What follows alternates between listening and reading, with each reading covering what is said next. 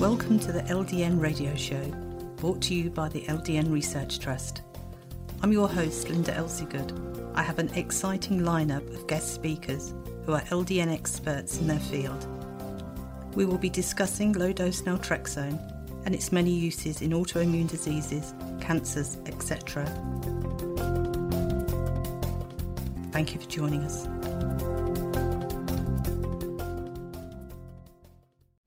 We are proud to present a 2021 conference presentation recording by Dr. Kent Holtorf on autoimmune thyroiditis, which is in 3 parts. This is part 1. Further presentations can be found on www.ldnrtevents.com, along with webinars, the LDN Book 3, etc.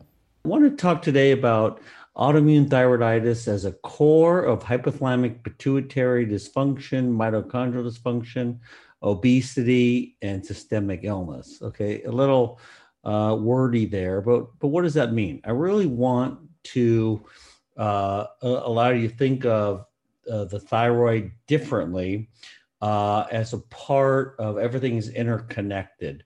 And especially looking at when people have Hashimoto's, that you go to endocrinologists, that it's basically, just, you got antibodies against your thyroid. No, it's a multi-system illness, and it all goes together. And we want to emphasize, we're at the LDN conference, about how immune modulators can really fix, all these problems of autoimmune thyroiditis. And you go to your endocrinologist, they basically go, you got Hashimoto's, nothing you can do about it. Just take some Synthroid. Very, very, very bad, basically plan. You can fix it, but you also don't want to just fix the thyroid. You want to fix everything else, because the thyroid's really not the problem. It's everything else that goes with it. So hopefully in the next, 3 lectures here. So it's 3 30-minute lectures. They're separate, so you can watch them separately, but they're made to, of course, watch together.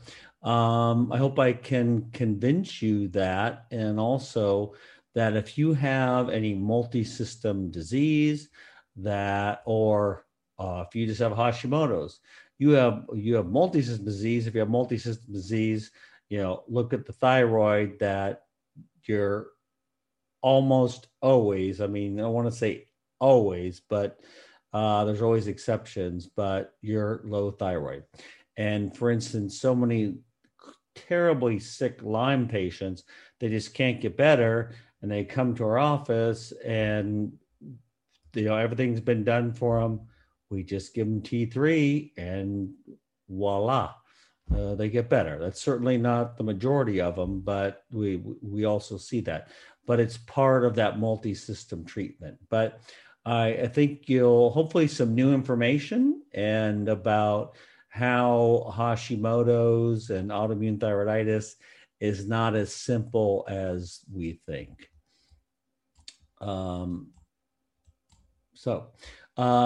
Disclosure. So basically, in full disclosure, I'm Chief Medical Officer of Integrative Peptides. So the opinions expressed are mine and mine alone. They don't reflect anything from Integrative Peptides. So we sell peptides as supplements, highly tested, unique delivery methods. And any claims, there are no claims that pertain to a particular product. I'm just talking about the classes of peptides and reviewing the literature. All right, and then you can see the FDA, what my attorney's going to be put in there on the right-hand side.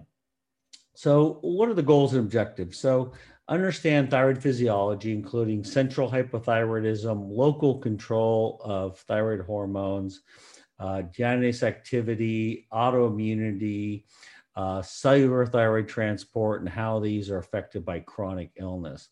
And really, if for those of you that have heard me speak on thyroid before, and published a number of review articles in our nonprofit National Academy of Hypothyroidism, nahypothyroidism.org.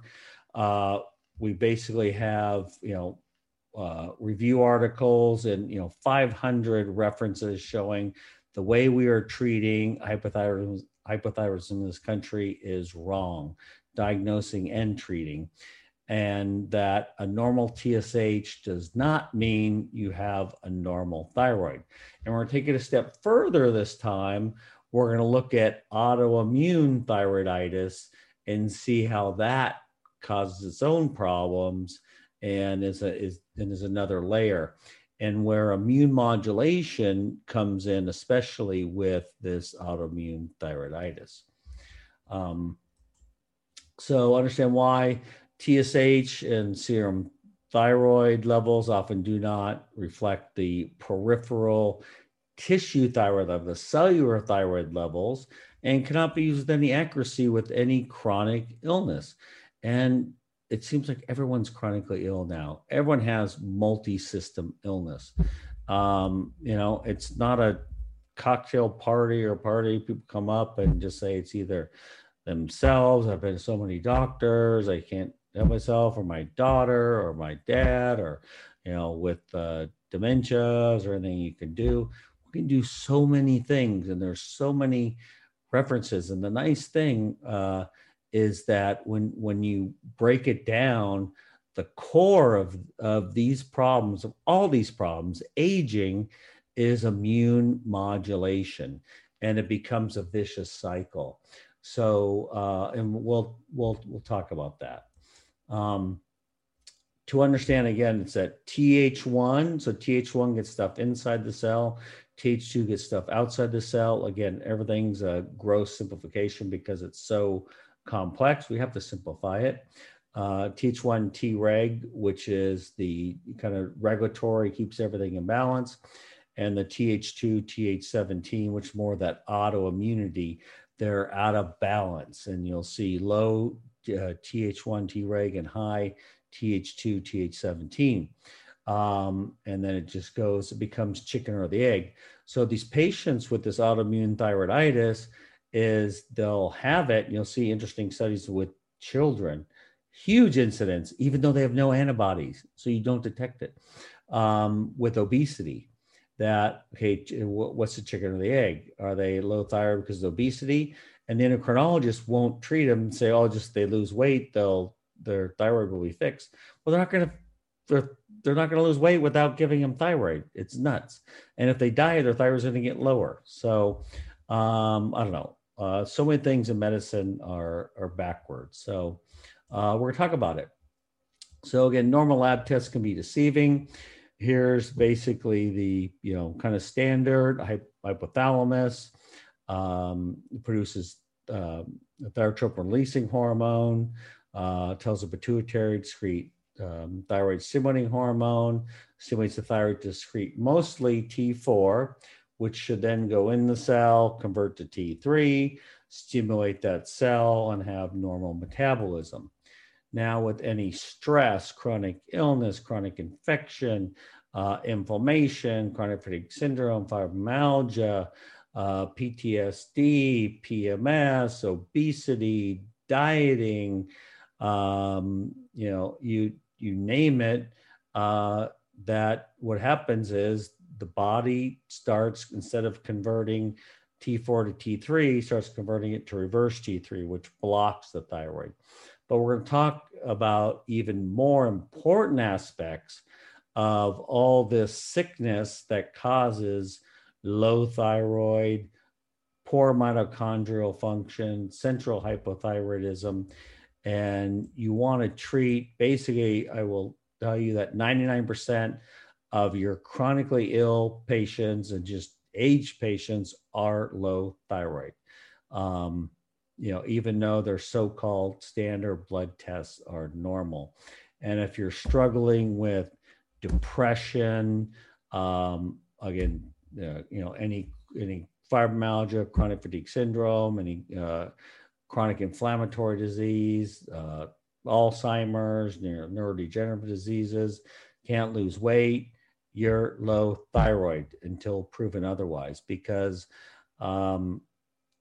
basically, if I were to guess and bet, I'm going to be right 90+% of the time.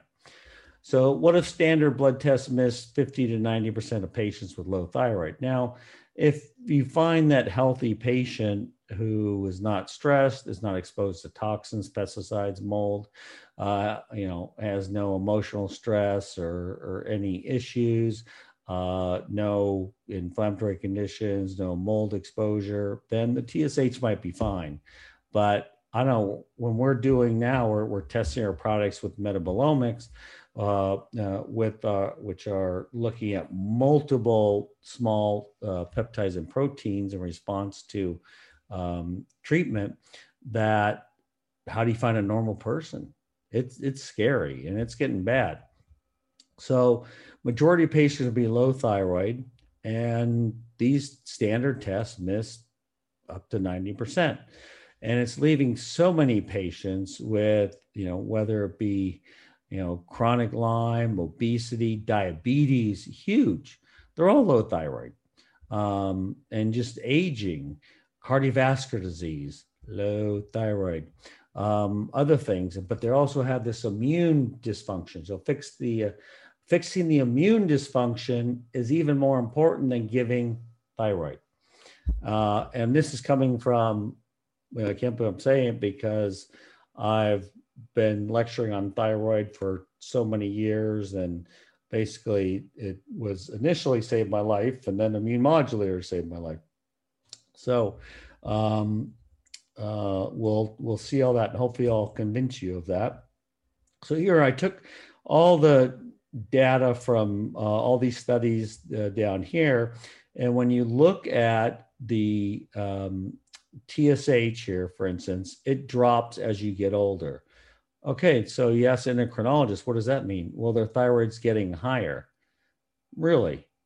Okay, T4 doesn't change, and we'll talk about why that happens, but the free T3 is going down. Is their thyroid really getting better? I don't think so. So, and the T4 doesn't change because of mitochondrial dysfunction, which we'll talk about. But yeah, so the TSH goes down. TSH is different than every other part of the body, and it's probably the worst tissue, the worst gland to determine your body's thyroid levels. So was told to have a case study, and so here's one. 42-year-old woman comes in complaining inability to lose weight, ongoing depression. She's on antidepressants, fatigue and muscle pain. She's been diagnosed with fibromyalgia, bipolar depression, and type 2 diabetes. She's on metformin and effexor, Vicodin for pain, and Lipitor, which they want to put in the water. She's tried numerous antidepressants without any effect or benefit. She has TSH of 1.2. Okay, they go, oh, you're fine. And even Stanford endocrinology won't see you unless your TSH is above 10. Like, what kind of specialist is that? Like, okay, if it's the easiest case, I'll take it. Free T4 on the upper limits of normal, and free T3 on that little lower end. So, people just look at that and go, oh, you're fine. Are you really? With all those other symptoms. So keys to understanding thyroid. In all peripheral tissues, studies show that any sickness, chronic inflammation, you get mitochondrial dysfunction and immune dysfunction, which again, that Th1, to shorten it, I'll say Th1, Th2 shift. There is a conversion, a decrease in T4 to T3 conversion with a downregulation deiodinase type 1. Okay, so deiodinase type 1 converts T4 to T3 in the body in general, and an increase in reverse T3, which is activation of deiodinase type 3.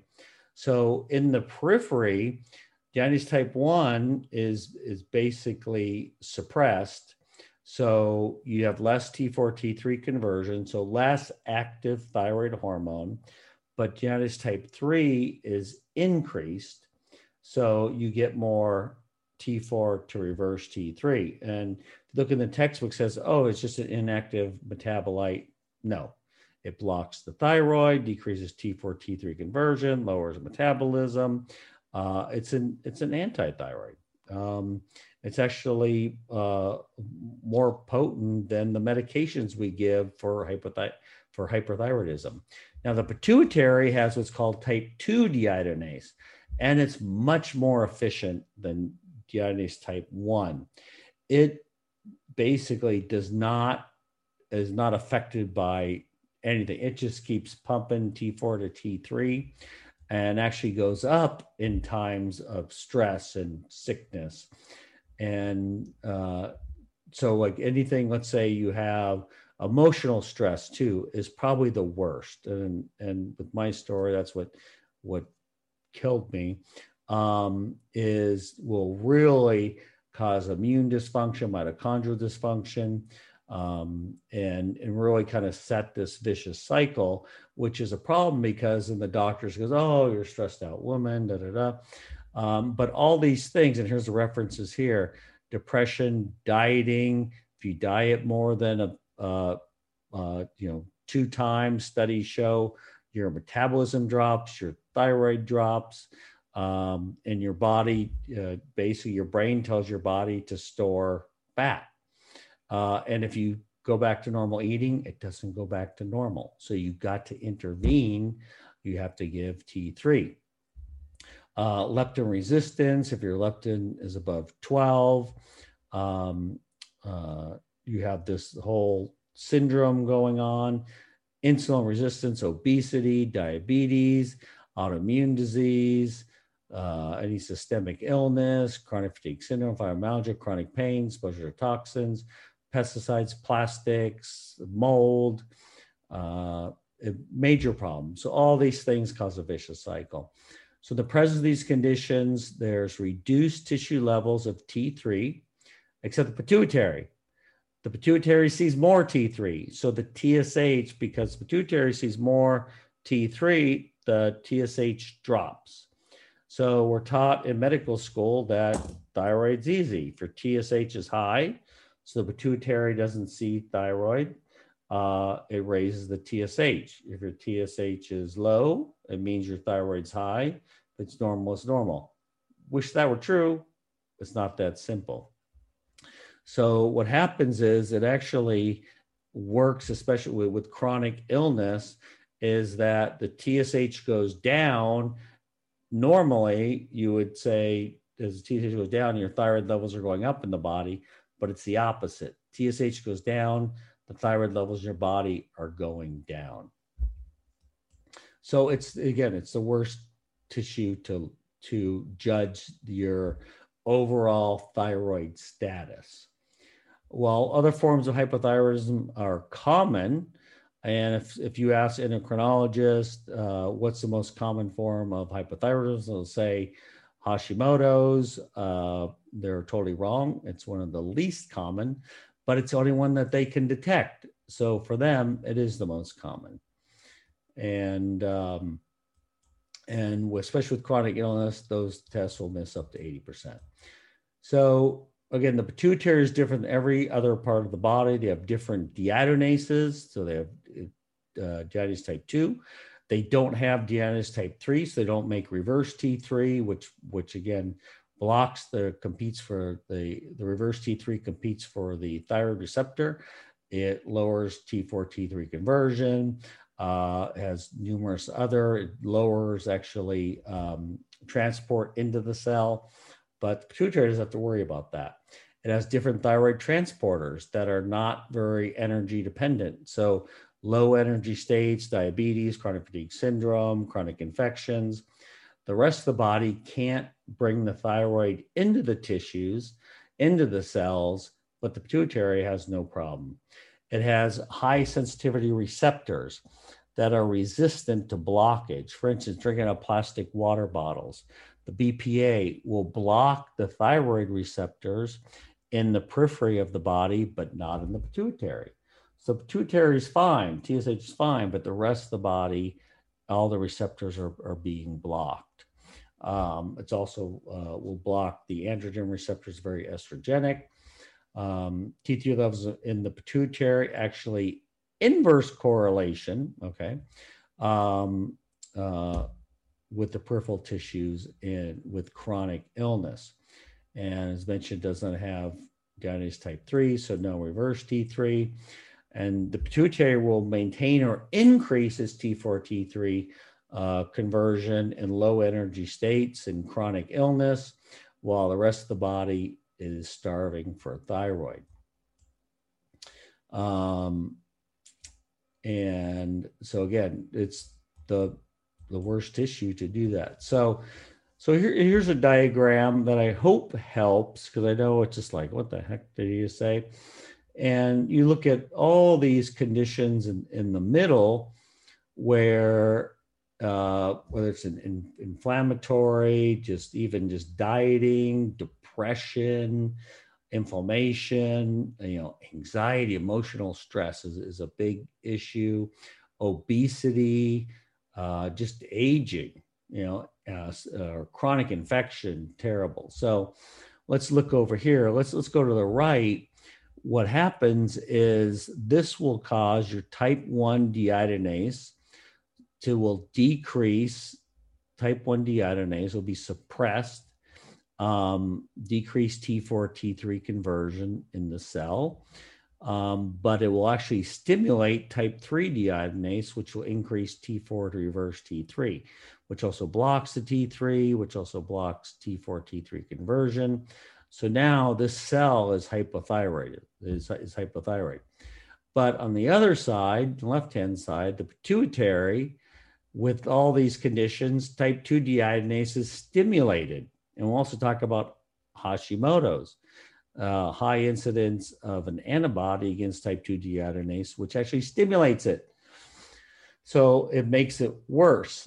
So with all these conditions, the type 2 deiodinase works the opposite, and it's increased. So now you have increased T3 levels in the pituitary, and you get a reduction in TSH, even though the rest of the body is starving for thyroid. Even though we told in medical school low TSH equals the body is high thyroid, if anything.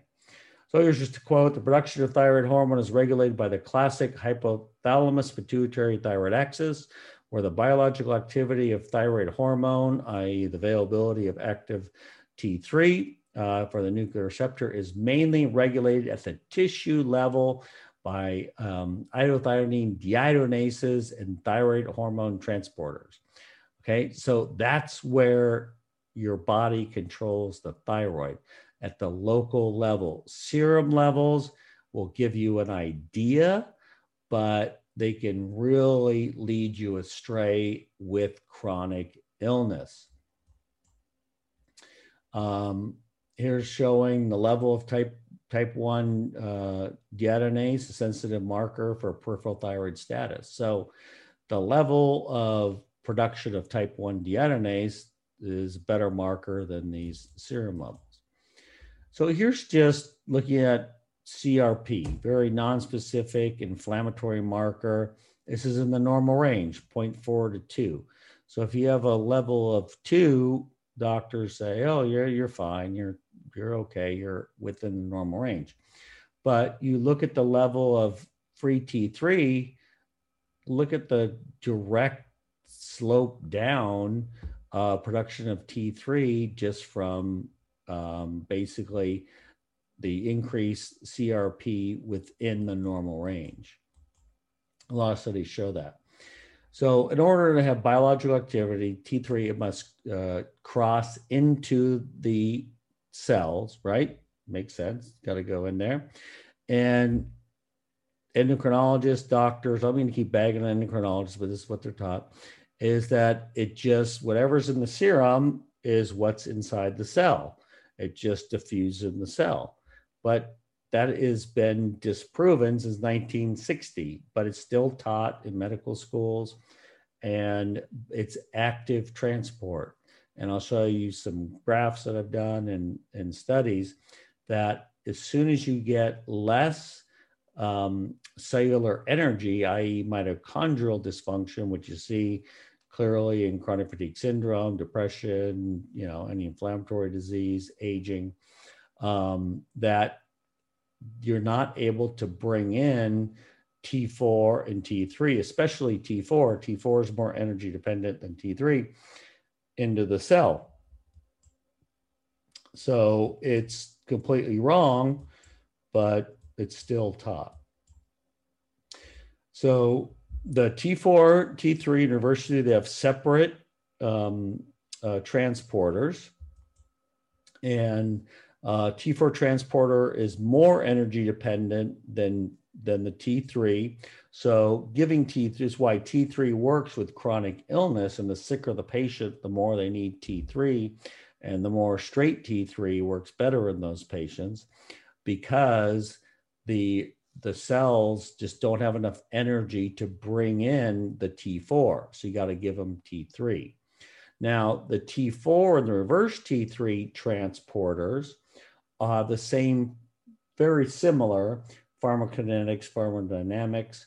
So if someone has high reverse T3, well, most doctors think, and very good doctors think, well, because it's increased T4 to reverse T3 instead of T4 to T3.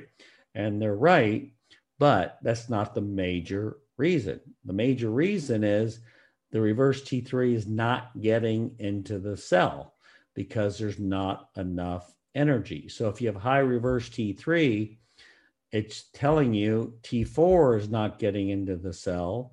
So don't give T4, and also they're low thyroid. And if you look at the T3, reverse T3 ratio, in many, many studies, it showed to correlate with longevity, vitality, sickness, morbidity, cardiovascular disease, you name it. And that ratio is key. Now, when they were using the radioactive immunoassay, it correlated much better, and the reference range is much wider. Now they use the LC-MS, the liquid chromatography mass spectrometer, and they kind of crammed all the reference range together. So it's not quite as useful, that, that ratio, but everyone wants a number, but I'll give you some numbers, but it's not like that. It's not medicine, it's a continuum. So,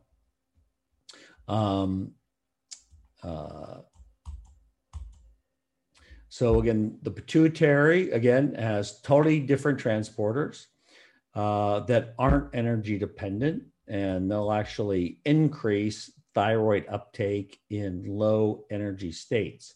So with low mitochondrial function. And so the TSH goes down as the person gets sicker rather than up as you would think it would.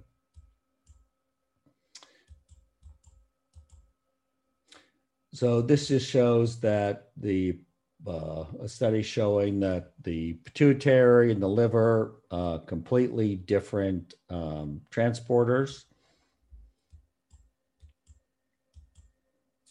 So how do you tell if you have reduced thyroid transport? A high reverse T3 is going to tell you that you're not transporting T4 into the cell. And so do not use T4 in those patients. It doesn't make sense. Also, SHBG, which I'll talk to on the third part of the lecture about how to use that as another useful tool. And all these labs don't hang your hat on any particular lab, is you want to paint a picture and get a number, as many different data points as you can. So high reverse T3 demonstrates that there's increased T4 to reverse T3, and also the T4 is not getting into the cell. So they also, as the TSH drops, the T4 is going to drop, so you're going to make less reverse T3. So you have some competing things going on. So in terms of what the T4 level is, so we'll look at that. So for instance, a low normal TSH and a high normal T4, if you ask standard doctors at abnormal lecture, will say, oh, that's, the person's high thyroid end. No, it's a marker for low the majority of time. And so here's taking from the data. When you look here on the top graph here, this is the percent drop in cellular energy, so mitochondrial dysfunction. For instance, chronic fatigue syndrome, one study found, I think it was 71 patients, they all had mitochondrial dysfunction and no one even crossed over into the normal range. So you'll see that they have significant with the cell danger response with studies by Navio, with Lyme and mold toxins and CIRS and all these things. So you get mitochondrial dysfunction very quickly and it starts a vicious cycle. So with even just small levels of reduced cellular energy, you get a very fast reduction in the transport of T4 and a very fast reduction in transport of reverse T3. Whereas T3 reduces, but it's more linear. So you're still going to get reduced levels, but you're better off giving T3. And at the bottom, it kind of goes from, mild to severe illness and how accurate, TSH, T4, T3, and then the T3 or free T3 reverse T ratio actually correlates very well throughout that range, where the others, the serum levels, do not, especially TSH does not. So the conditions associated with reduced mitochondrial function, impaired thyroid transport, and this immune dysfunction, again, insulin resistance, diabetes, dieting, depression, chronic fatigue syndrome, cardiovascular disease, even high cholesterol, heart failure, huge. All those patients need T3. So the standard blood test for thyroid, just forget it. So because they have high pituitary levels, but they have low peripheral levels. And they have also, which is correlated with this, is that immune dysfunction.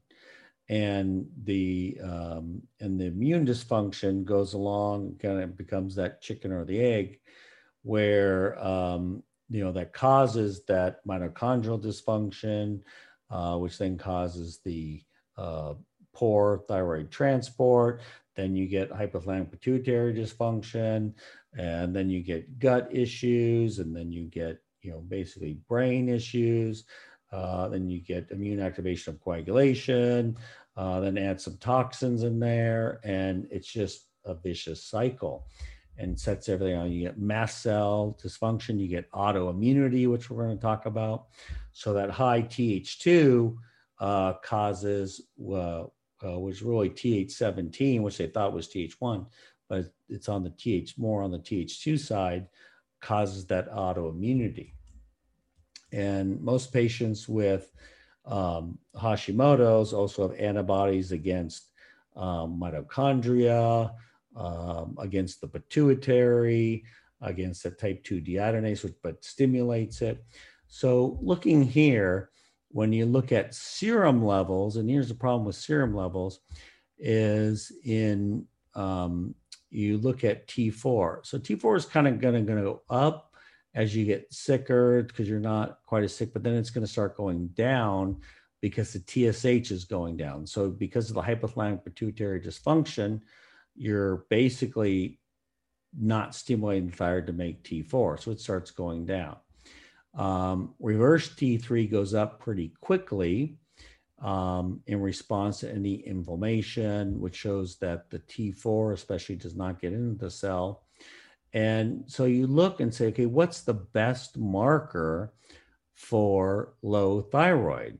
Well, free T3 looks pretty good, but even better, and reverse T3 looks pretty good if you did a ratio between those two, right? And I switched over to T3 instead of free T3 because all the people freak out about because the units are different. So, which I'm fine with. But again, I'm not big into numbers. But here's showing, they say, oh, reverse T3 is just an inactive metabolite. So they had cells, they basically bathed them, they exposed them to reverse T3. It blocks cellular uptake of T3 by 34% and T4 by 23%. This study is actually opposite of most studies where it's usually T4 is much higher than T3, but this study showed that. But it blocks the uptake of T4, T3. Chronic fatigue syndrome and mitochondrial dysfunction. The authors found that all of the CFS patients had mitochondrial dysfunction, and the degree of mitochondrial dysfunction correlated with the severity of illness, P equals 0.001. And only 1 in the 71 patients overlapped in the normal range. Okay, so if you have chronic fatigue syndrome, you have mitochondrial dysfunction, which means you have low thyroid, which means you have HP axis dysfunction. It means you have this whole vicious cycle of things going on. And doctors go, oh, all the tests are, no tests show, we think it's psychological. And they say, oh, there's no tests that you can look at. We'll do about 40 tests on a sicker patient, and we can pick out a chronic fatigue syndrome, fibromyalgia, Lyme patient, CIRS patient, based on these tests, mainly on the immune system, and how severe, about 70 to 80% of the time. So, so it's commonly stated that treatment of reduced T4, T3 conversion, transport and resistant is not shown to be beneficial. So they'll give like people in the hospital, T4, and they don't do any better. Yeah, you're giving them the wrong drug. You're giving them the wrong hormone. You're giving them T4. It's not going into the cell. It's not converting to the active T3. But when you give them T3, they do dramatically better, and you can see all the references there. So hundreds of peer-reviewed medical journals clearly show anyone with a chronic illness does not have normal thyroid levels, despite having normal TSH and normal serum levels. There's no simple tests, but there's a number of things that you can do to prove, to paint a picture that the person is low. And, just accepting the dogma of just looking at the TSH goes against evidence-based medicine. And doctors say, oh, it's just TSH, that's the Endocrine Society. You look at levels of evidence, there's double-blind placebo-controlled studies, there's meta-analysis, there's case-controlled studies, and then you get basic anecdotal case studies like, hey, this person did better. What's below that are societal guidelines, are worse evidence than saying, oh, I know this guy who got better with this herb or whatever. And the WHO and all the ranking systems agree with that, because it's shown to be true. They don't change their basically stance in decades. They're very biased. They only look at, one basically, they only look at certain studies and discount other studies. And, it takes, most doctors are practicing, Annals of Internal Medicine showed that most doctors are practicing 10 to 20 years behind what's available in the medical literature. And it takes on average 17 years for a new therapy to get accepted, or a new way of doing things, such as thyroid, accepted in mainstream medicine, 17 years. Why is that? One, standard doctors don't read medical journals. They don't. Why should they?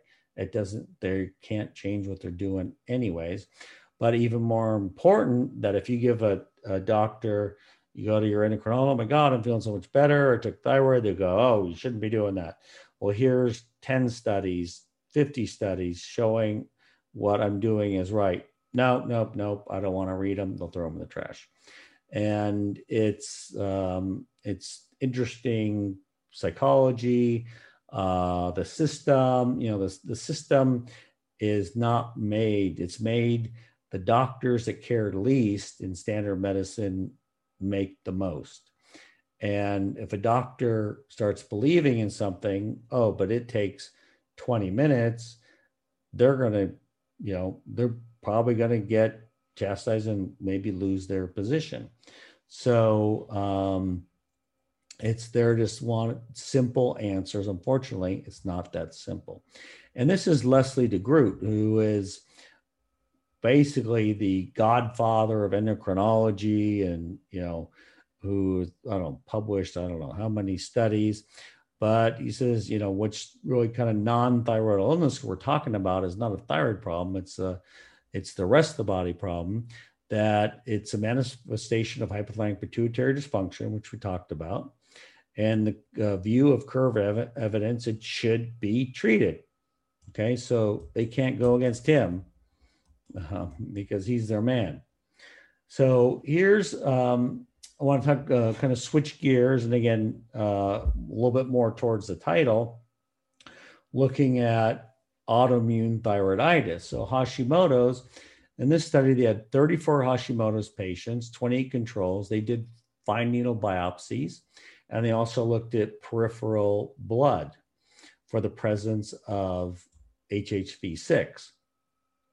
They found that HHV6 variants, they had active 82% in Hashi patients versus 10% of controls. Now, oftentimes, the Hashimoto's patients had active HHV6 in the thyroid, but it was not active in the periphery. So they had 100 times higher load in the thyroid.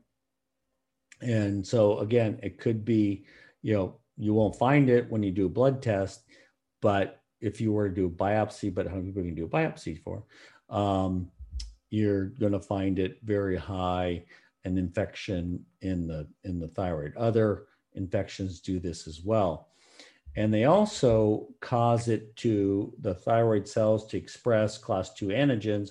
So now the body looks at it as foreign and starts attacking it.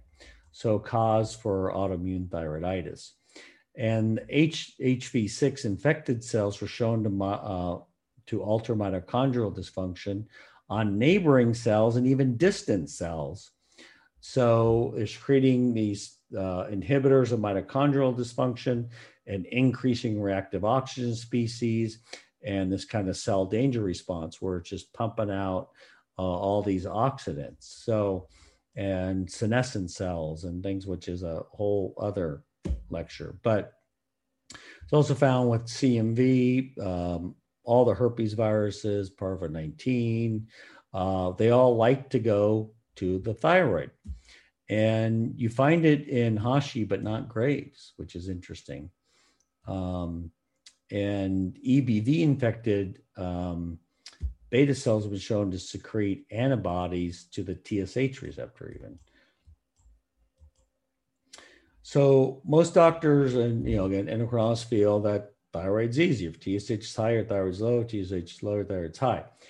And that, if you want to look for Hashimoto's, and most endocrinologists honestly will not look for Hashimoto's because they don't think they can do anything about it, which is crazy.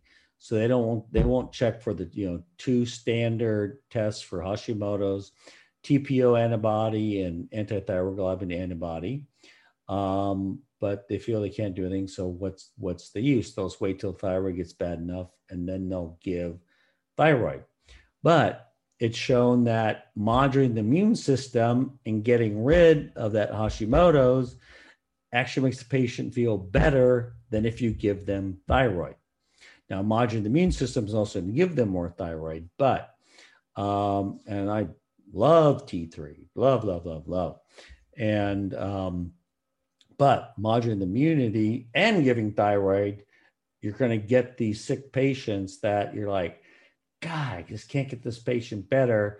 use those two things, and it's just miraculous oftentimes.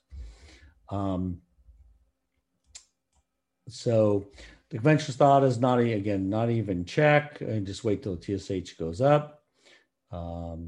So, really black and white, typical algorithms. So, again, they'll wait till TSH is above 5 or some people 10. So it's crazy. So they don't think there's even effective treatment, but there are so many. Immune-modulatory, LDN, and we'll talk about peptides, LDN. And you got so many lectures on LDN, so I didn't want to go into all the ins and outs and mechanism of action of LDN, because you're probably hear it a number of times. So, so many patients. How many patients do you see? Complain of low thyroid symptoms, depression, weight gain, insulin resistance, chronic fatigue, fibromyalgia, constipation, and they'll get medications for these, but say, oh, your thyroid's fine, but they're not. In a study by the Lancet, okay, probably #1 journal in the world, I would argue, they just did thyroid biopsies on people with fatigue, not even chronic fatigue syndrome. They found 40% of these people had lymphocytic thyroiditis, so they had inflammation of the thyroid, even though 60% of those did not have anti-TPO or anti-thyroglobulin antibodies. And they had also a normal TSH. So most of these patients would go undetected. And it also showed that they gave them all thyroid regardless of their thyroid levels, of their serum thyroid levels, regardless of their TSH. And they found that they responded equally well regardless of their TSH and serum thyroid levels. Okay. So, basically, so when someone has these symptoms, why symptoms are so key, therapeutic trial of thyroid, and you'll see they respond equally well. And, this study shows, hey, it's reasonable unless you're going to go biopsy a bunch of thyroids.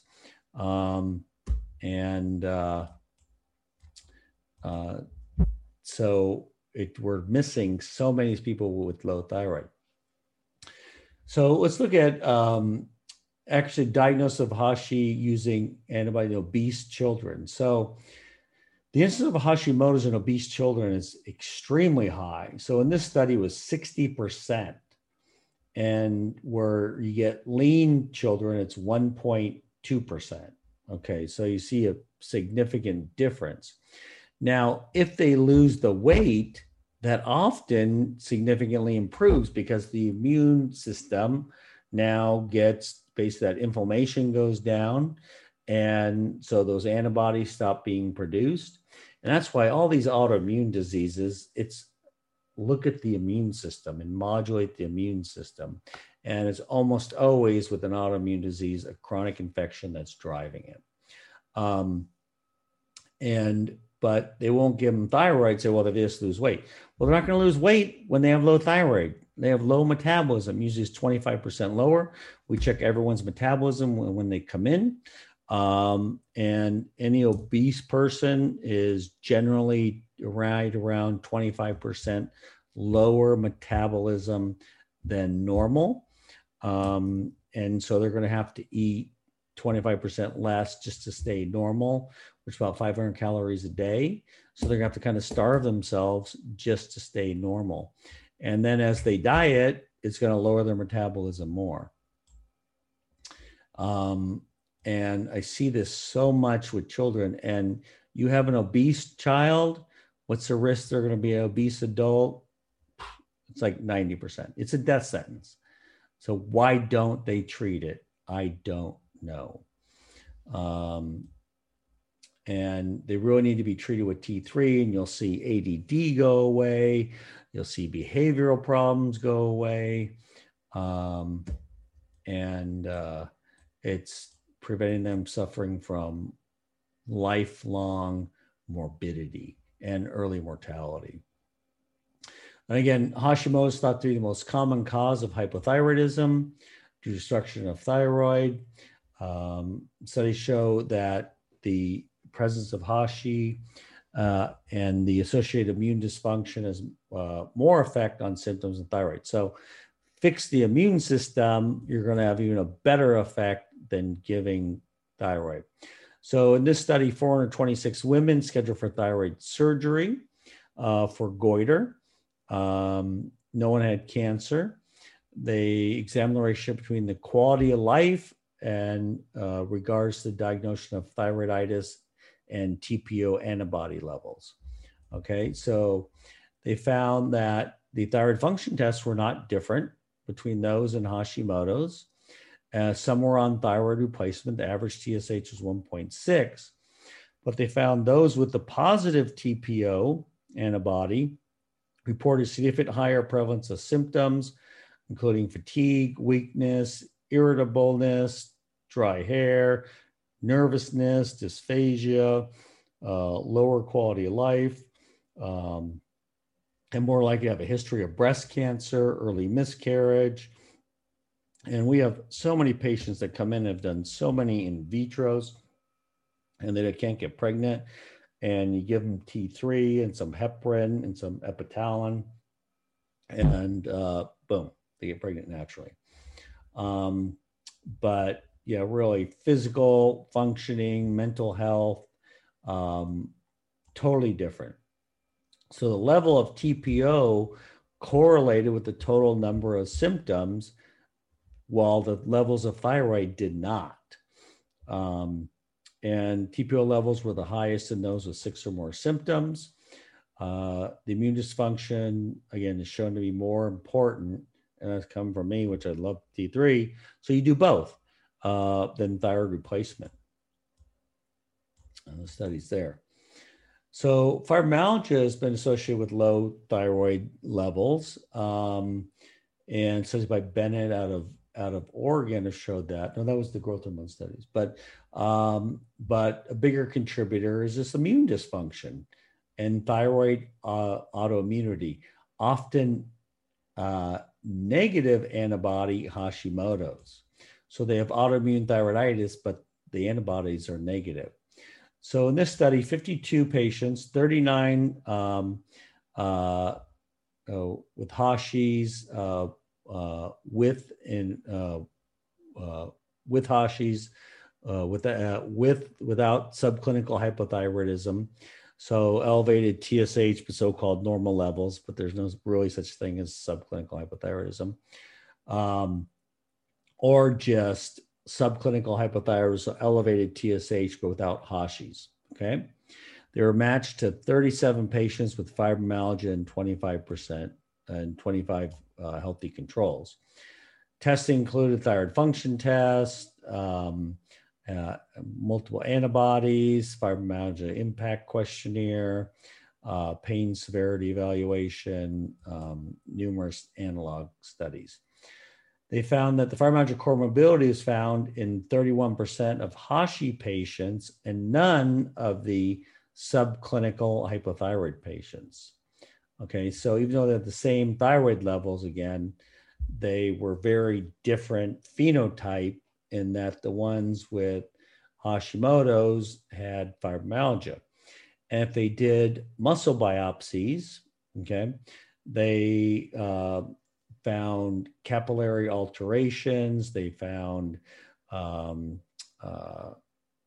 capillary inflammation, infiltrates, and which correlated with the thyroid autoimmunity, and again, also attacking the muscle structure and the mitochondria in the muscles. So very important. If you have Hashi, and even if you don't have the antibodies, these patients have tons of autoimmune disease. So the incidence of anti-pituitary antibodies in 30 women with postpartum thyroiditis compared to 21 healthy controls. So anti-pituitary antibodies were found in 8 out of 30 postpartum thyroiditis patients, so 26%, so a significant amount, and only 1 in normal pregnancy. The anti-pituitary antibodies increased in postpartum depression. 2 of the 8 were found to have low IGF-1 levels, 36 and 45 was really low. So it was shown that these antibodies that Hashimoto's patients, but you can't check for those. There's no clinical lab that does it, but we're going to find it's even higher in some studies. At least a fourth of them have antibodies against their pituitary, which is causing low other hormones, whether it's growth hormone, they have HPA axis dysfunction, so low adrenal function, estrogen, progesterone are all screwed up. So all these things. So treating with immune modulation to lower these autoantibodies, these patients do so much better than if you just give them thyroid. So treating that underlying cause. So I mentioned, the basically patients with autoimmune thyroid disease have high incidence of anti-pituitary antibodies, but they also have a higher incidence of anti-type 2 deiodinase antibodies. So you would think, so type 2 deiodinase in the pituitary convert T4 to T3. Well, they have lower T4 to T3 conversion, so the TSH would go up. But it just happens this antibody stimulates T4 to T3 conversion. And this was positive in 34%. So over a third of Hashi patients had these antibodies, okay, of these type 2 deiodinase. So it activates it and suppresses the TSH even more. And just quote, D2 activity was strikingly elevated in Hashimoto's disease. So anyone with Hashimoto's, giving thyroid to normalize the TSH is an inaccurate method that does not basically follow the evidence, because these patients have a suppressed TSH, and you're going to have to suppress the TSH likely to get normal levels of thyroid in the periphery of the body. So if this, this study here, and there's many, many more, shows that the standard thing of someone with Hashimoto's giving Synthroid until their TSH is normal when they have Hashimoto's is a wrong approach. Okay. Here's 11 Hashi patients underwent complete thyroid status, neurological assessment, along with determination, exercise lactate, anaerobic threshold, and muscle biopsies, and mitochondrial transcription factors. And so they really looked at the mitochondria. All patients showed that they had mitochondrial dysfunction. 4 suffered from overt hypothyroidism, 7 had so-called subclinical. All patients on electromyography showed myopathic changes, so muscle changes in the form of small amplitude and duration motor unit potentials. So all these Hashi patients had basically muscle disease, mitochondrial disease. And they also go into anaerobic metabolism due to the mitochondrial dysfunction much faster. And you can see, so these are Hashimoto's patients, and the lactate levels go up much quicker than normals with exercise. So they reach that anaerobic threshold much faster. And multiple abnormals are found on muscle biopsies, again, mitochondrial dysfunction.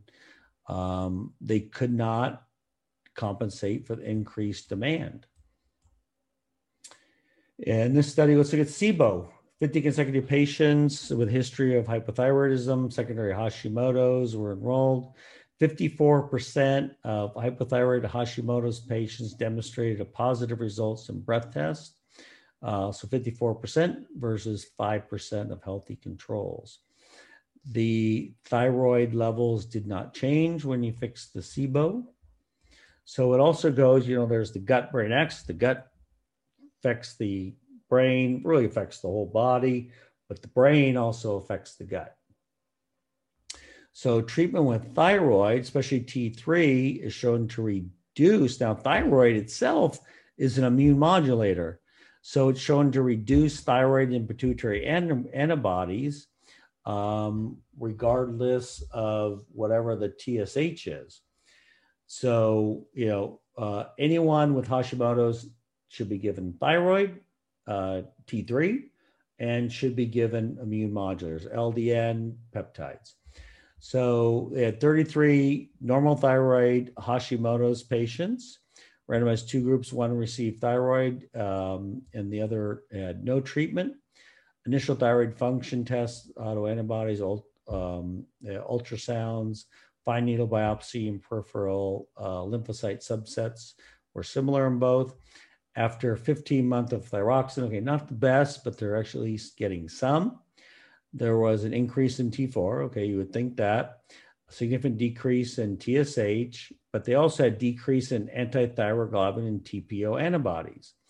And the ultrasound showed a decrease in thyroid volume, where the ones without treatment had an increase. So all Hashimoto patients should be treated regardless of their thyroid levels. So inclusion prophylactic thyroid hormone replacement can be used in patients with Hashimoto's thyroiditis, even if they are euthyroid, even though they're not euthyroid, but they look euthyroid. And treatment with thyroxine reduces thyroid volume and may prevent goiter development. And that's it for section 1. Thanks for listening, and hopefully you'll catch us for section part 2. Thank you.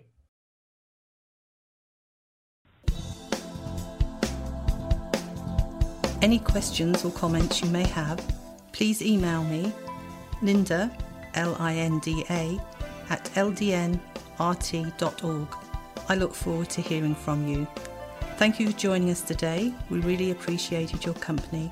Until next time, stay safe and keep well.